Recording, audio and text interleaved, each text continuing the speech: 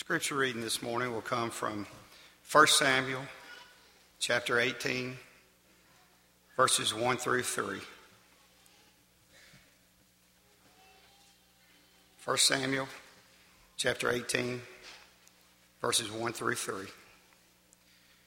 Now it came about when he had finished speaking to Saul that the soul of Jonathan was knit to the soul of David, and Jonathan loved him as himself. Saul took him that day and did not let him return to his father's house. Then Jonathan made a covenant with David because he loved him as himself.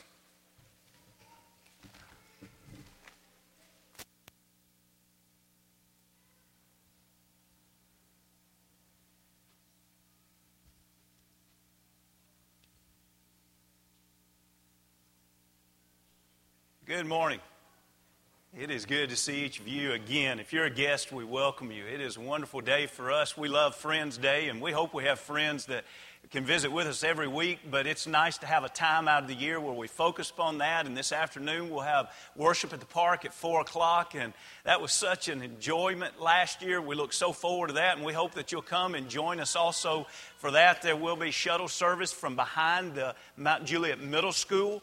And if you want to plan on arriving even as early as a little bit after 3 or by 3:30, that'll leave plenty of time to shuttle over. And if you need handicap parking, you can go right inside the park for the handicap parking, and there'll be a shuttle service there to take you right to your chair. And then afterwards, we'll enjoy a meal together, and after that, we'll enjoy just fellowship and games for the children and all kind of just fun and relaxing activities. So we hope that you can come and be a part of that. It truly was just such a blessing last year, and we look forward to the opportunity to experience that again. We are thankful to be able to do a lot of ministries together and hopes of giving God the glory and helping others. One of those particular ministries that we will do again this year is in just a few weeks. It's May the 8th. It's the Single Mom Car Care Clinic.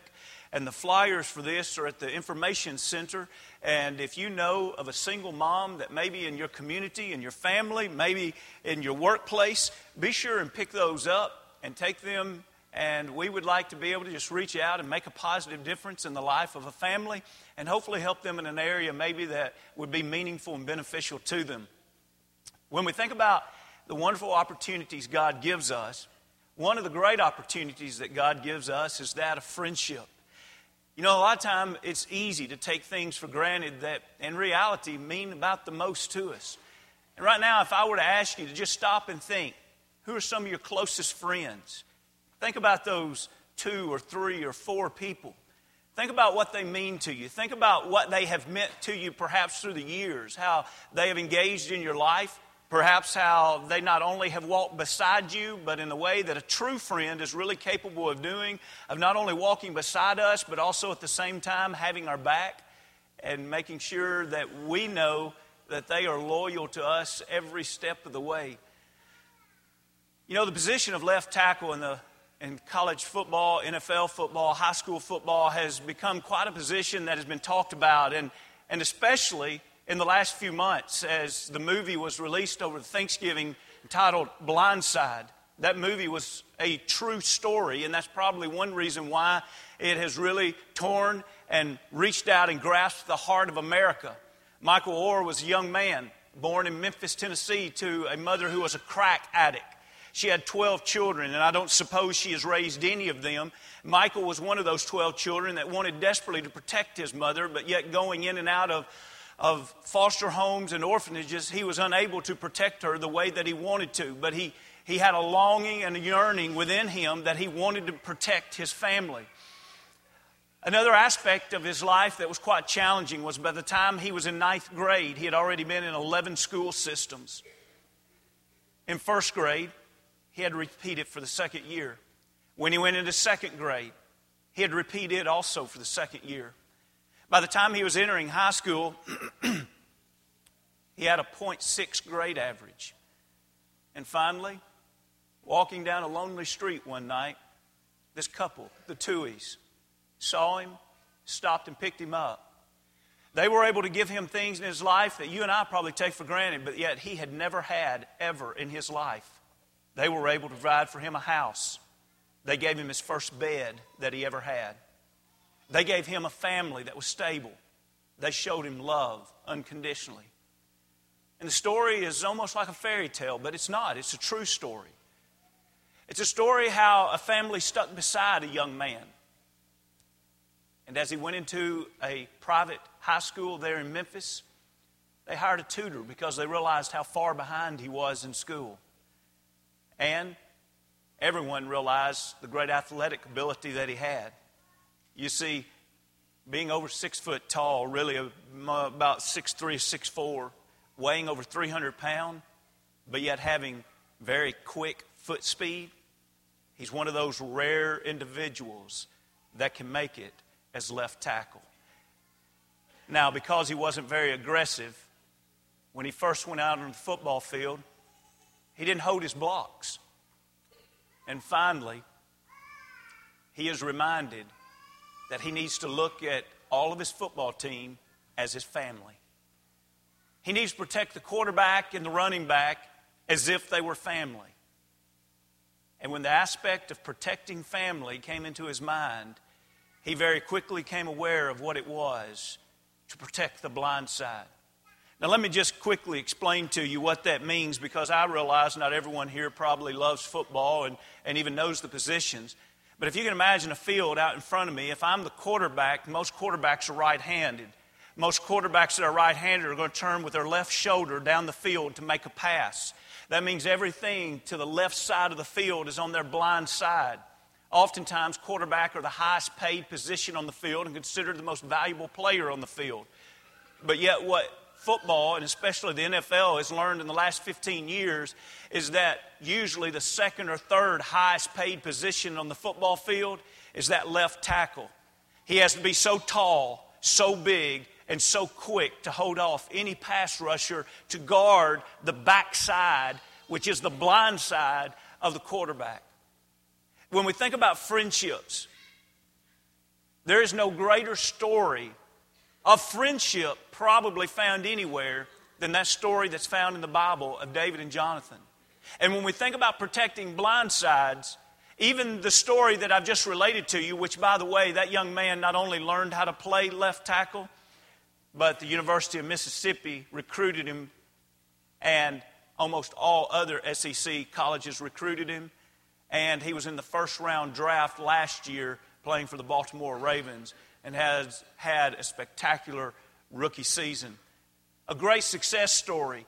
But someone who has done far greater than that in guarding the blind side is the story of Jonathan. It really is an amazing story that I hope in just the small amount of time that we have to study this story that takes several chapters in the Bible, I hope that we're able to communicate this story and you're able to open your Bible and look at this story in such a way to see the richness of this relationship.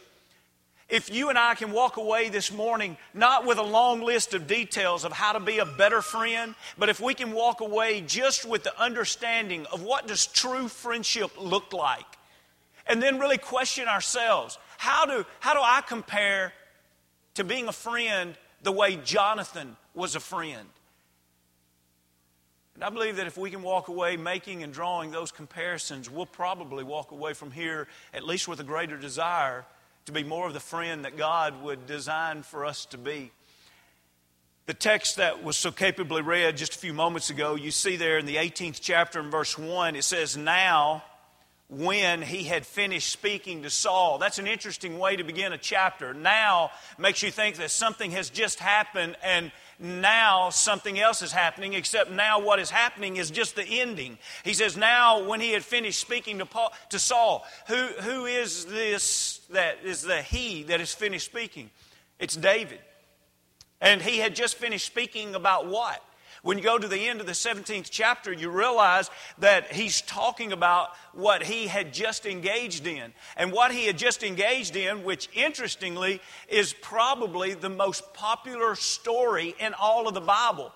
Maybe Jesus Christ and the crucifixion would be more popular, but yet people that do not know anything about the Bible, you can say, this is a David and Goliath type situation, and they immediately know what we're talking about. Now, if that story gains so much preeminence today, several thousand years later, think about the text where this is literally a conversation that David is having with King Saul at the end of this tremendous story that's a success story for this young man named David. Well, what was this story? You remember that there was a giant named Goliath, if you go back in the 17th chapter, and that's on page 259 in the Bible that's there in the pew if you want to scan a few things. This Philistines were the enemies, and Goliath was a Philistine, and he stood over 9 feet tall, and he would come down every day and he would approach the enemy of the Philistines, which was the Israelites, but the Israelites were the children of God.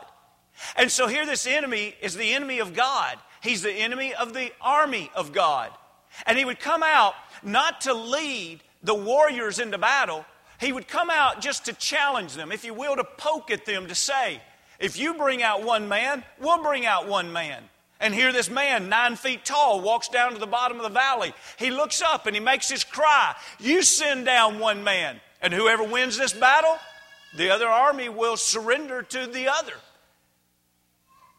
And what he would do in that is not only make the challenge, but he would literally, for example, in verse 10, the Philistine would say, I defy the armies of Israel this day. Give me a man that we may fight together. Defy. It means to shame. It means to blaspheme. It means to rail upon. He literally is saying, all of you that think you're from God, I'm mocking you right now. If you're really from a powerful God, send down a man and let's fight. Now, by the way, King Saul was also the leader of the army, not the commander as Abner was, but he was there on site leading the army. He was a head and shoulders above any average man. But still, he paled in comparison to size to Goliath. And the scripture tells us in the next verse that he and the men would shake and tremble. They were in so much fear. David was a shepherd boy. By this time, he is a man, a young man. He's come to visit his brothers. And he hears this cry that Goliath makes. And by the way, Goliath had made this cry morning and night for 40 days in a row. God's people were being shamed over and over. David learns of all of this, and it breaks his heart that God's people are being put to such shame. And he believes that God's people should not be put to shame. He believes that God would protect His people. If someone was just courageous enough to step out there, he believed that God would give the victory. And so he goes to Saul and he tells Saul simply that. And Saul tells him he can't face this man because after all, you're a youth and this man has been a warrior since his youth. But nevertheless, if David wants to go, Saul is going to allow him to go. He even lets him try on his helmet and his coat of protection, his armor. But yet, David tries to walk about in these things, and he says, I'm not tested in these. And so he declares that God will give a victory just as when he was out taking care of the sheep and a lion or a bear came. It was God who delivered the lion and the bear into his hands. And he says in verse 36, your servant has killed both lion and bear, and this uncircumcised Philistine will be like one of them, seeing he has defied the armies of the living God. Every step of the way into battle for David was about the fact that Goliath had defied the armies of God. We do this story a huge injustice when we talk about David being courageous because he wanted to kill a giant. David was courageous because he wanted God to be represented well. And so as he goes into battle with just his slingshot and 5 smooth stones, Goliath begins literally to trash talk. Am I a dog and you come to fight me with sticks?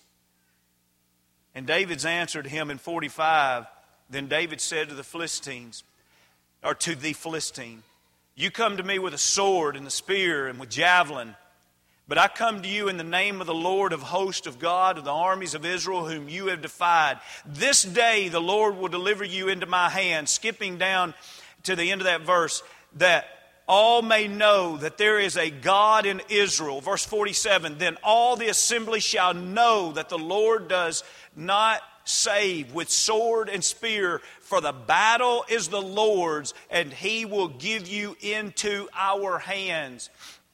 And David loads his sling, and he throws the stone, and Goliath comes down to the ground. And David does not have a sword to take Goliath's life, so he literally takes Goliath's sword out of the sheath, and he cuts his head off.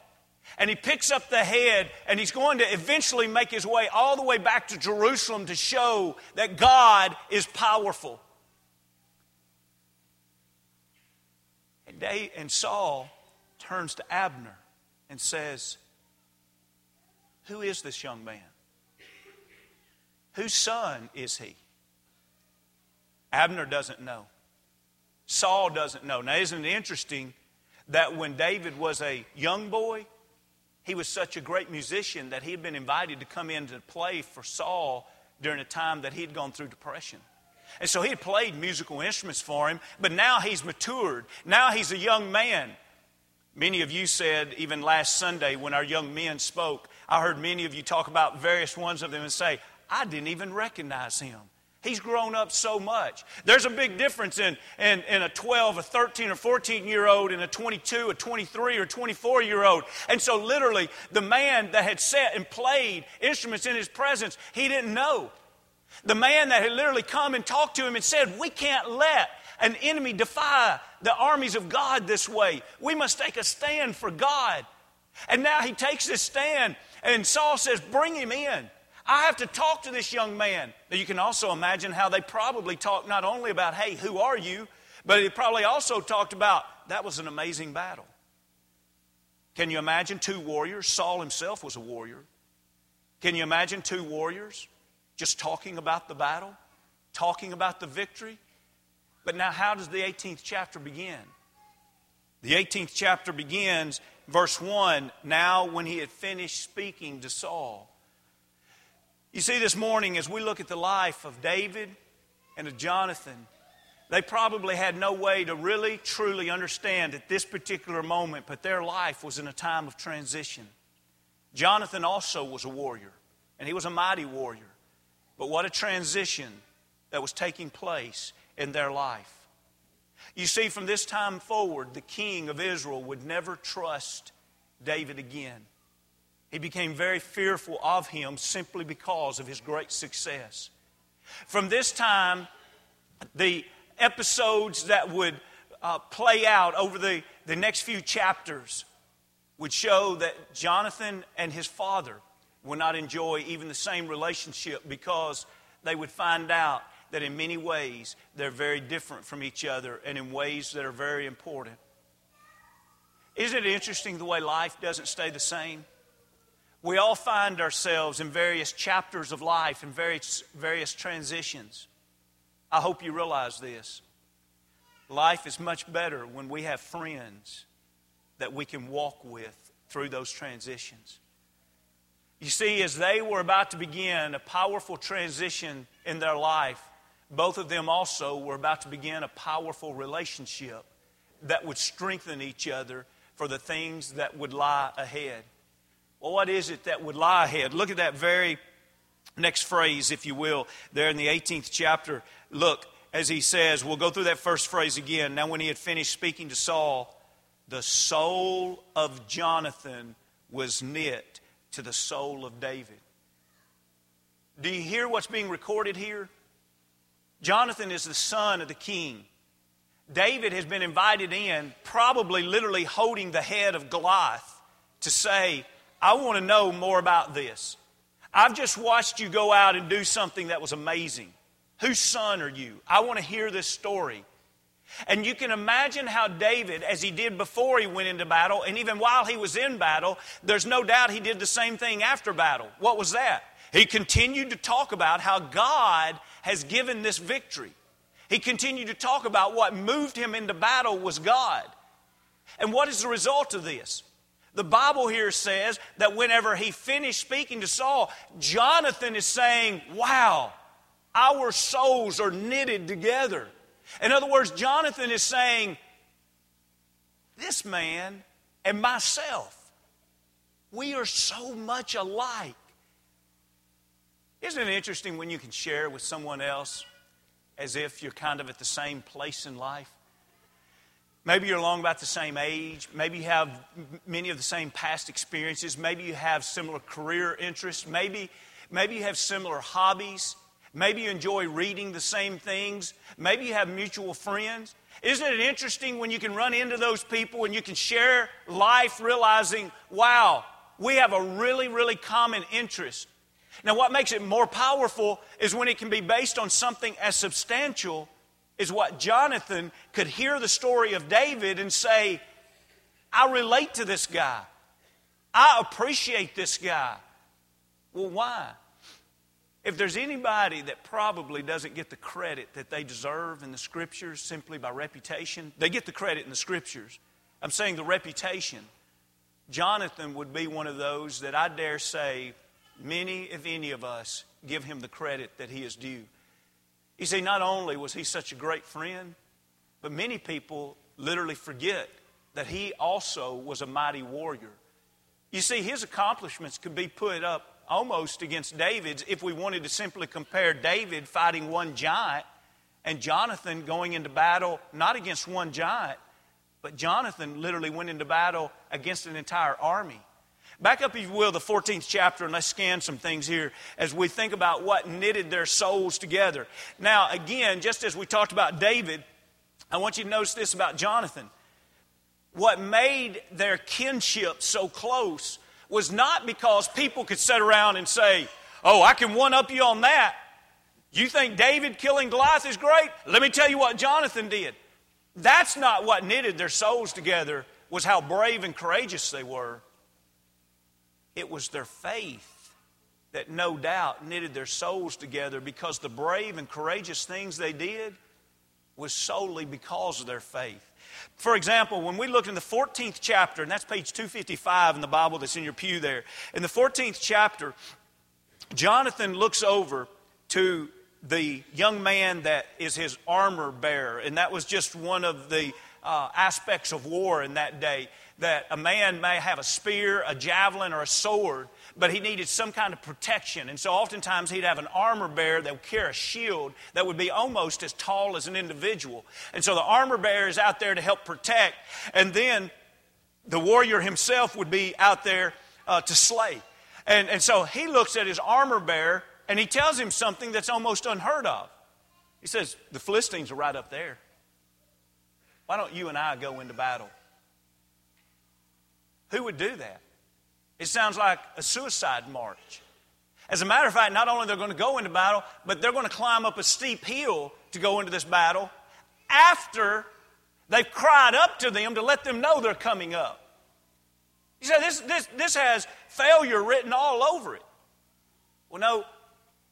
Notice what moved him into this battle. This is powerful. In verse 6, the 14th chapter, 1 Samuel, then Jonathan said to the young man who bore his armor, come, let's go over to the garrison of these uncircumcised, talking about the Philistines. It may be that the Lord will work for us, for nothing restrains the Lord from saving by many or by few.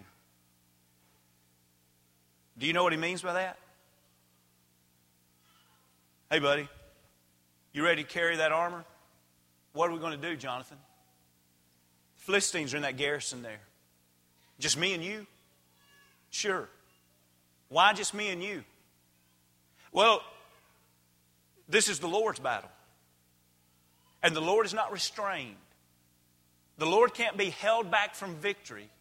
Whether you march 2 people into battle or you march 2,000 people into battle. So if the Lord's not restrained by a few or by many, we might as well go in by few. Now, to test and make sure that this is what the Lord wants, we're going to go down to the bottom and we're going to yell up to them and we're going to get their attention. And if they tell us, we're coming down after you, we're going to know that that's not God's plan. And if they tell us, you come up here we're going to know that that's God's plan. And so they go to the bottom, they get their attention, they yell for them to come up, they immediately say, this is God's will. It's a very steep face that they're climbing. They climb the front, and when they get up, Jonathan is the first one up. He pulls out his sword, and he begins slaying individuals, and they drop to the ground. The armor bearer simply follows behind him, taking their lives. And within the first few feet of the garrison, they have already taken 20 soldiers. Sounds a lot like a David and Goliath story, doesn't it? And by this time, the Lord sends an earthquake. And the people see the slaughter by just 2 men. And they feel the earthquake. And the Philistines grow fearful.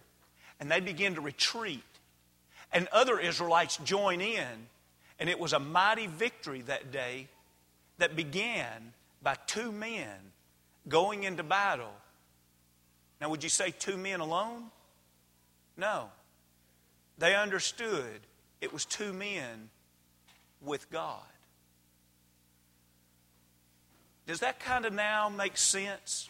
Why, when we read back in the 18th chapter and verse 1 there, when Jonathan hears David's story about how David would stand up for Goliath and battle Goliath because he loved God so much, and he would say, that's what kind of friend I want.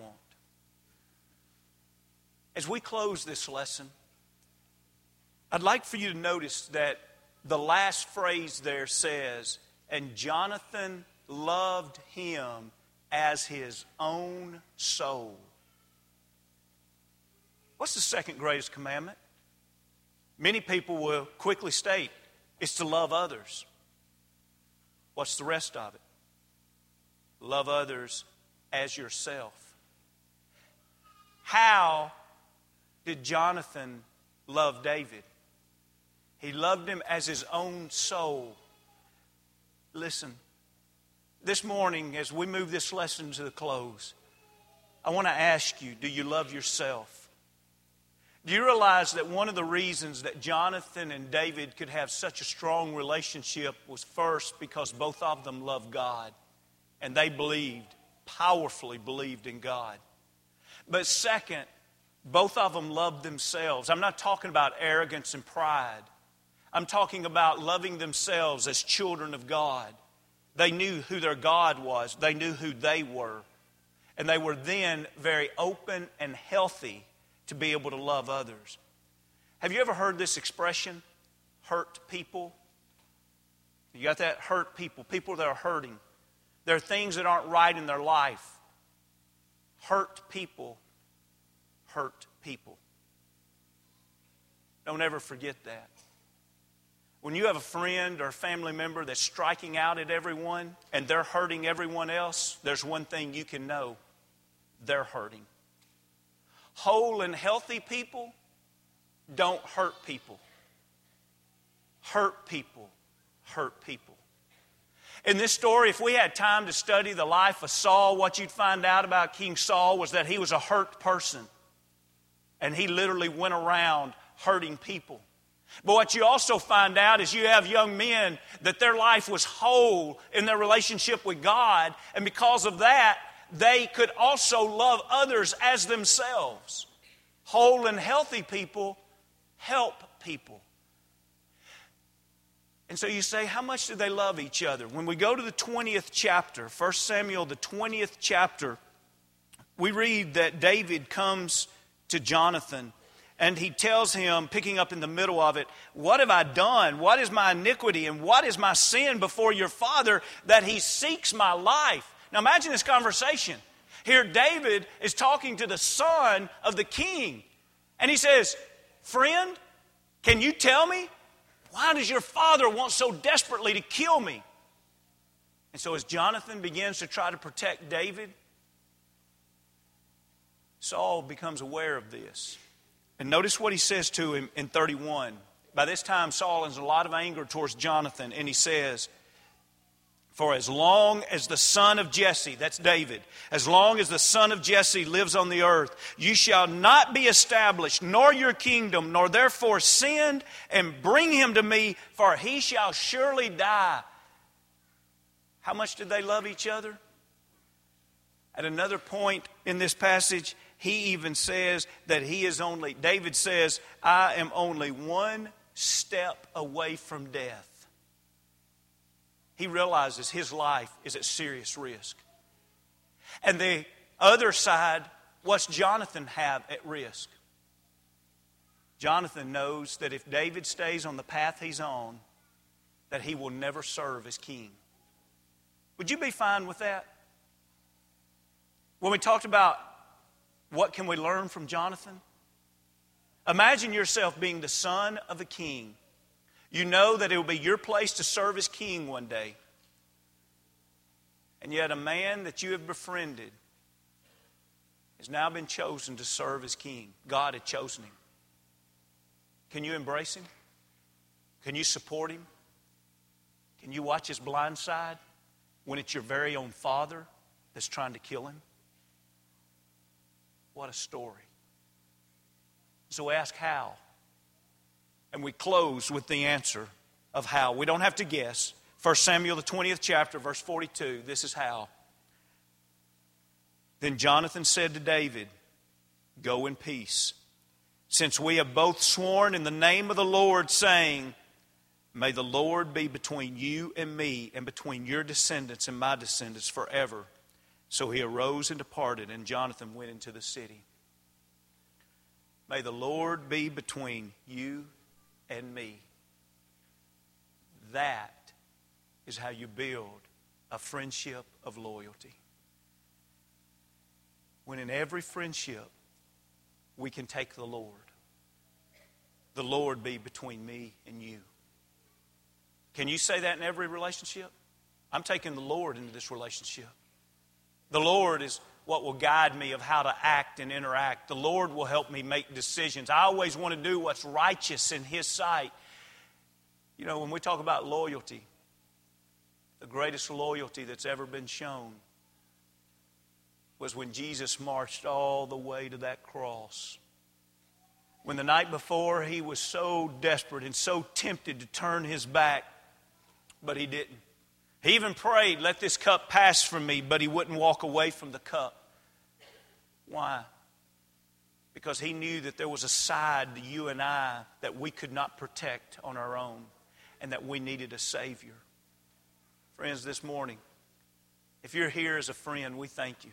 It really does encourage us that you're here.